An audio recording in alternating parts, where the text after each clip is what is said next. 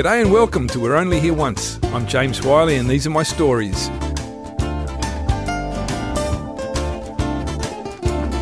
Chapter 3 of 1993, we're off to Tortola and Guadeloupe. I hope you enjoy the ride.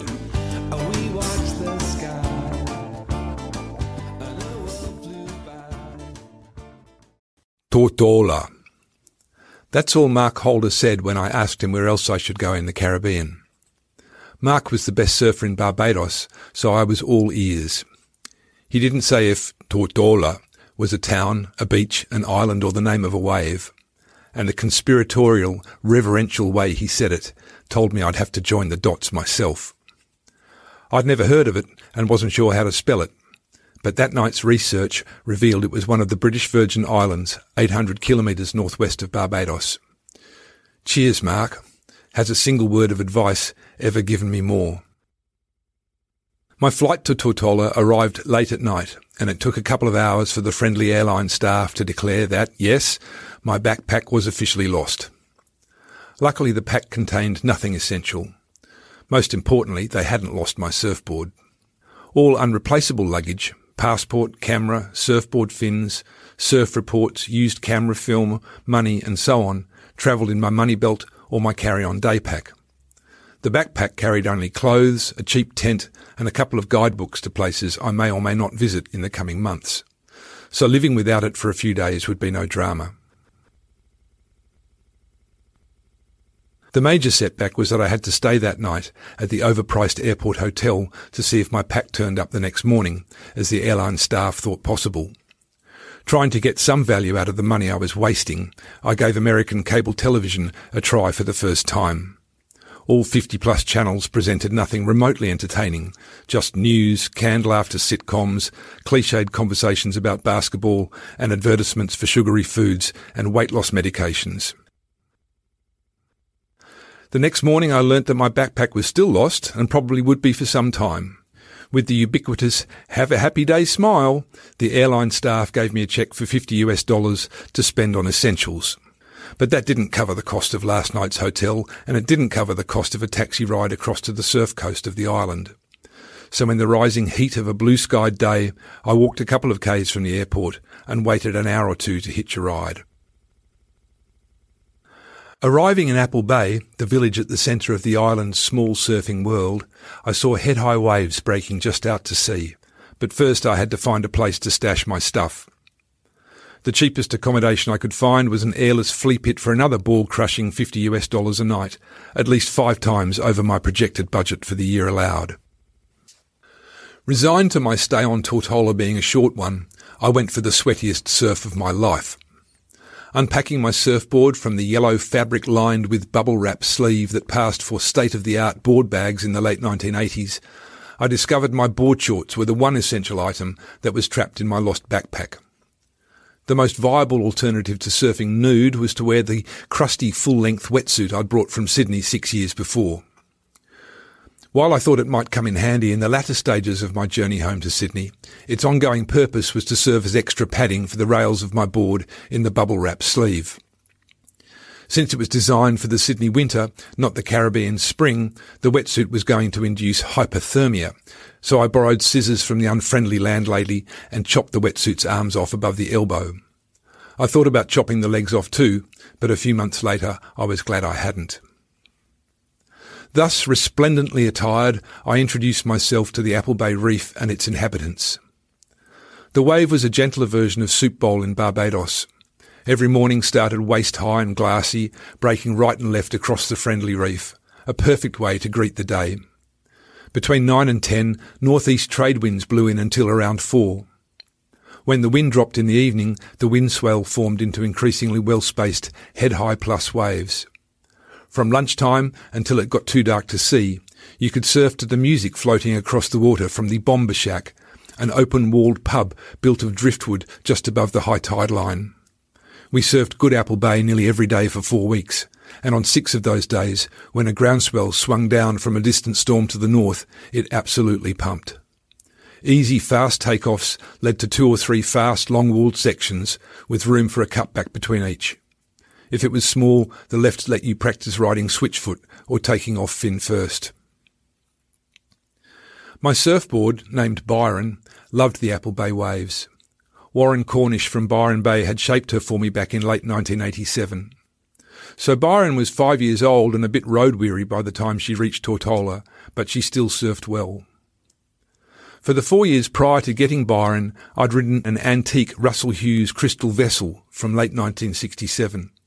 As much as I loved it, the things the massive deep V and bendy fin let you do on a wave, the vessel wasn't an international traveller.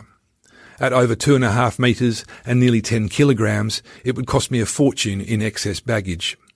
Further, the vessel sported an unremovable 35-centimetre fin that would be irreparably destroyed within a few flights.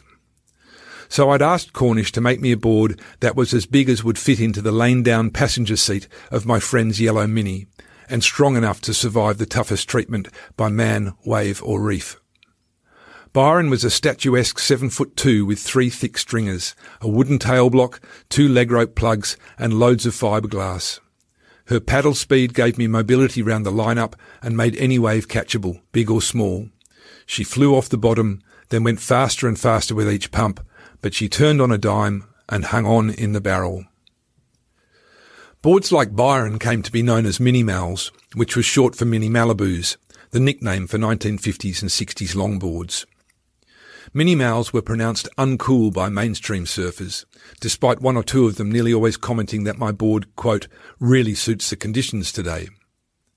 30 years later, boards of this type are called mid-lengths, and are state-of-the-art cool thanks to the classically brilliant surfing of free surfers such as Torrin Martin, who have thrown off the dual shackles of competitive surfing and the crippling conformity regarding equipment to which many surfers still submit.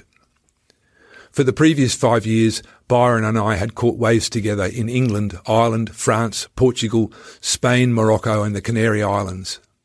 Apple Bay soon became one of her favourites, alongside Bartraw, Cochos, Anchor Point, the Bubble and Soup Bowl. And then she surfed Cane Garden.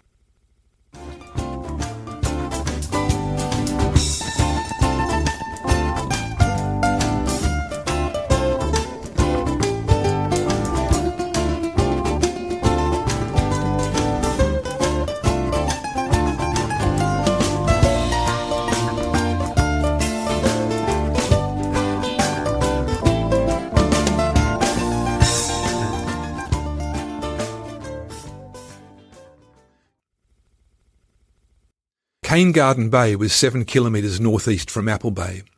It was the archetypical tropical paradise of sparsely populated, steep-wooded hills falling into a tranquil turquoise sea. Well, sorry for the clichés, but that's what it was, and still hopefully is. Normally it was an occasional anchorage for a handful of the luxury yachts that frolicked around these islands. But as I soon learned from the few local surfers, when the big groundswells rolled down from the northwest, the bay's northern point produced one of the best waves in the Caribbean. After a week of good to epic waves at Apple Bay, we heard a groundswell arrive in the middle of the night. At dawn, Jono and I set out to walk to Cane Garden with our boards. After an hour of walking and half running, while watching the new swell surge onto the beaches and reefs, we got lucky with a lift on the daily milk truck and arrived to be nearly the first surfers out. It was still a bit raw and wild, but if you got a good one, you'd race a 3-metre high face for 200 metres at warp speed. The afternoon session was even better, slightly smaller, but more lined up and groomed by the everyday trade wind. The middle section was hollowest, and you could hear the rounded river stones and old coral heads rolling against each other just beneath your fins. The waves turned electric blue and ruler-edged, literally the waves of my dreams. In the evenings, the local pelicans gathered out the back, just outside the first peak. A few times as I took off just inside them, they spread their wide wings and took off in front of me with the updraft from the wave. They'd glide a few metres ahead in perfect formation through the first section, then bank back out to sea as the wave shot into the hollow section near the rocks. It was bonkers, surreal. We had about 6 days like this. Bizarre also was a few years later finding a photo of me surfing Cane Garden's inside section stuck to the fridge in a beach house in the far south of New Zealand's South Island, not far from Antarctica. The day I found the photo, I'd been surfing a left point called Porridge with a bloke called Wayne Hill. We were the only surfers for 100 kilometres, so we soon got to chatting. Afterwards, he invited me back to his house for a cuppa to warm up. As we shared stories, he stopped and fetched a matchbox-sized photo from the side of the fridge.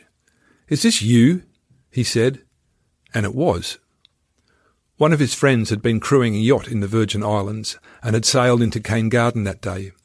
He'd taken a quick snap while they'd dropped anchor. He had no interest in the surfer, but he knew Wayne would be interested in the wave. He'd had a mini print made and sent it with a letter to New Zealand. I'm hardly ripping, but I reckon the photo captures a little of the speed and beauty of the wave.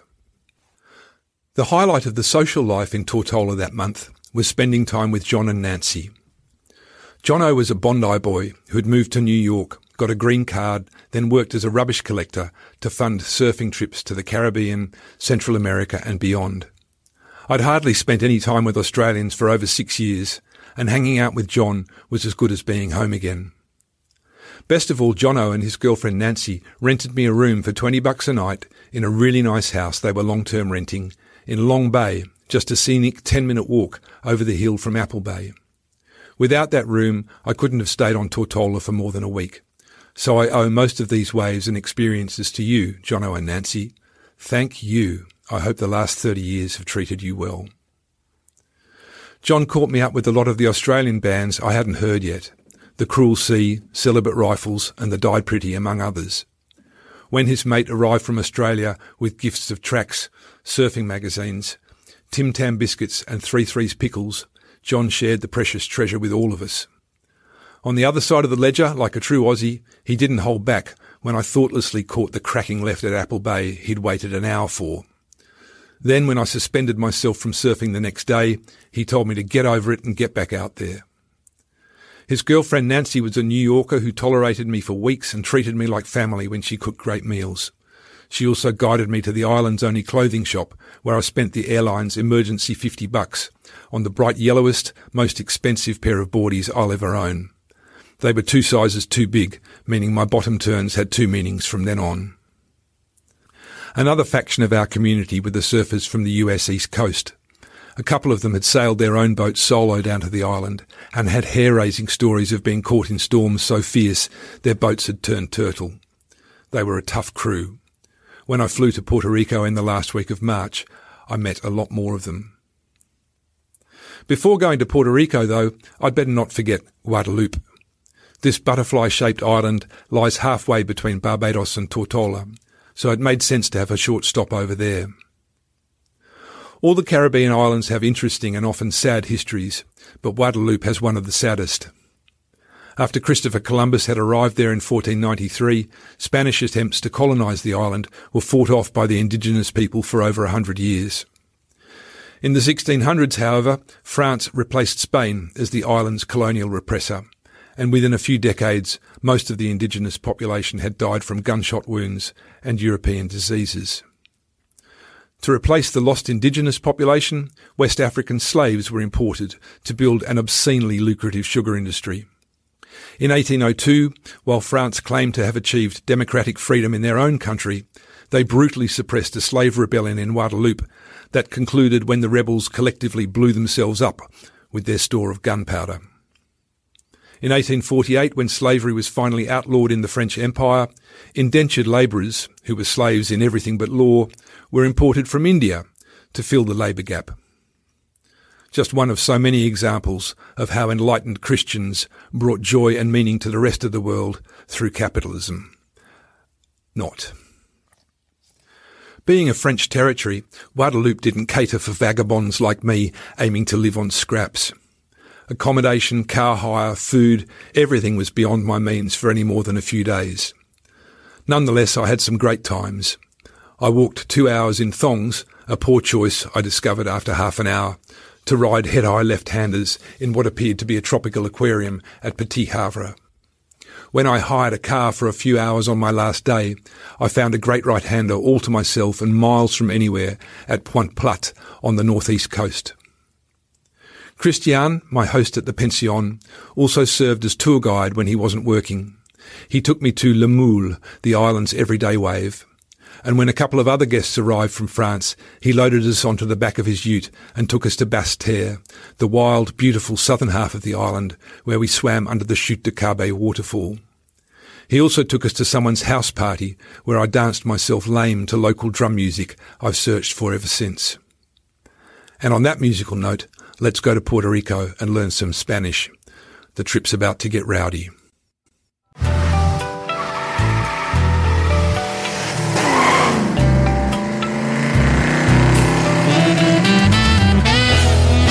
In the next chapter of 1993, the journey continues in Puerto Rico.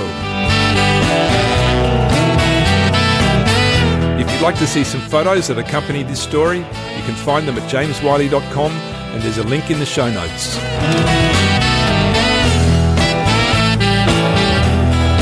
The music you've been listening to is written by me and played by my band, The Nomads. Thanks for dropping in. See ya!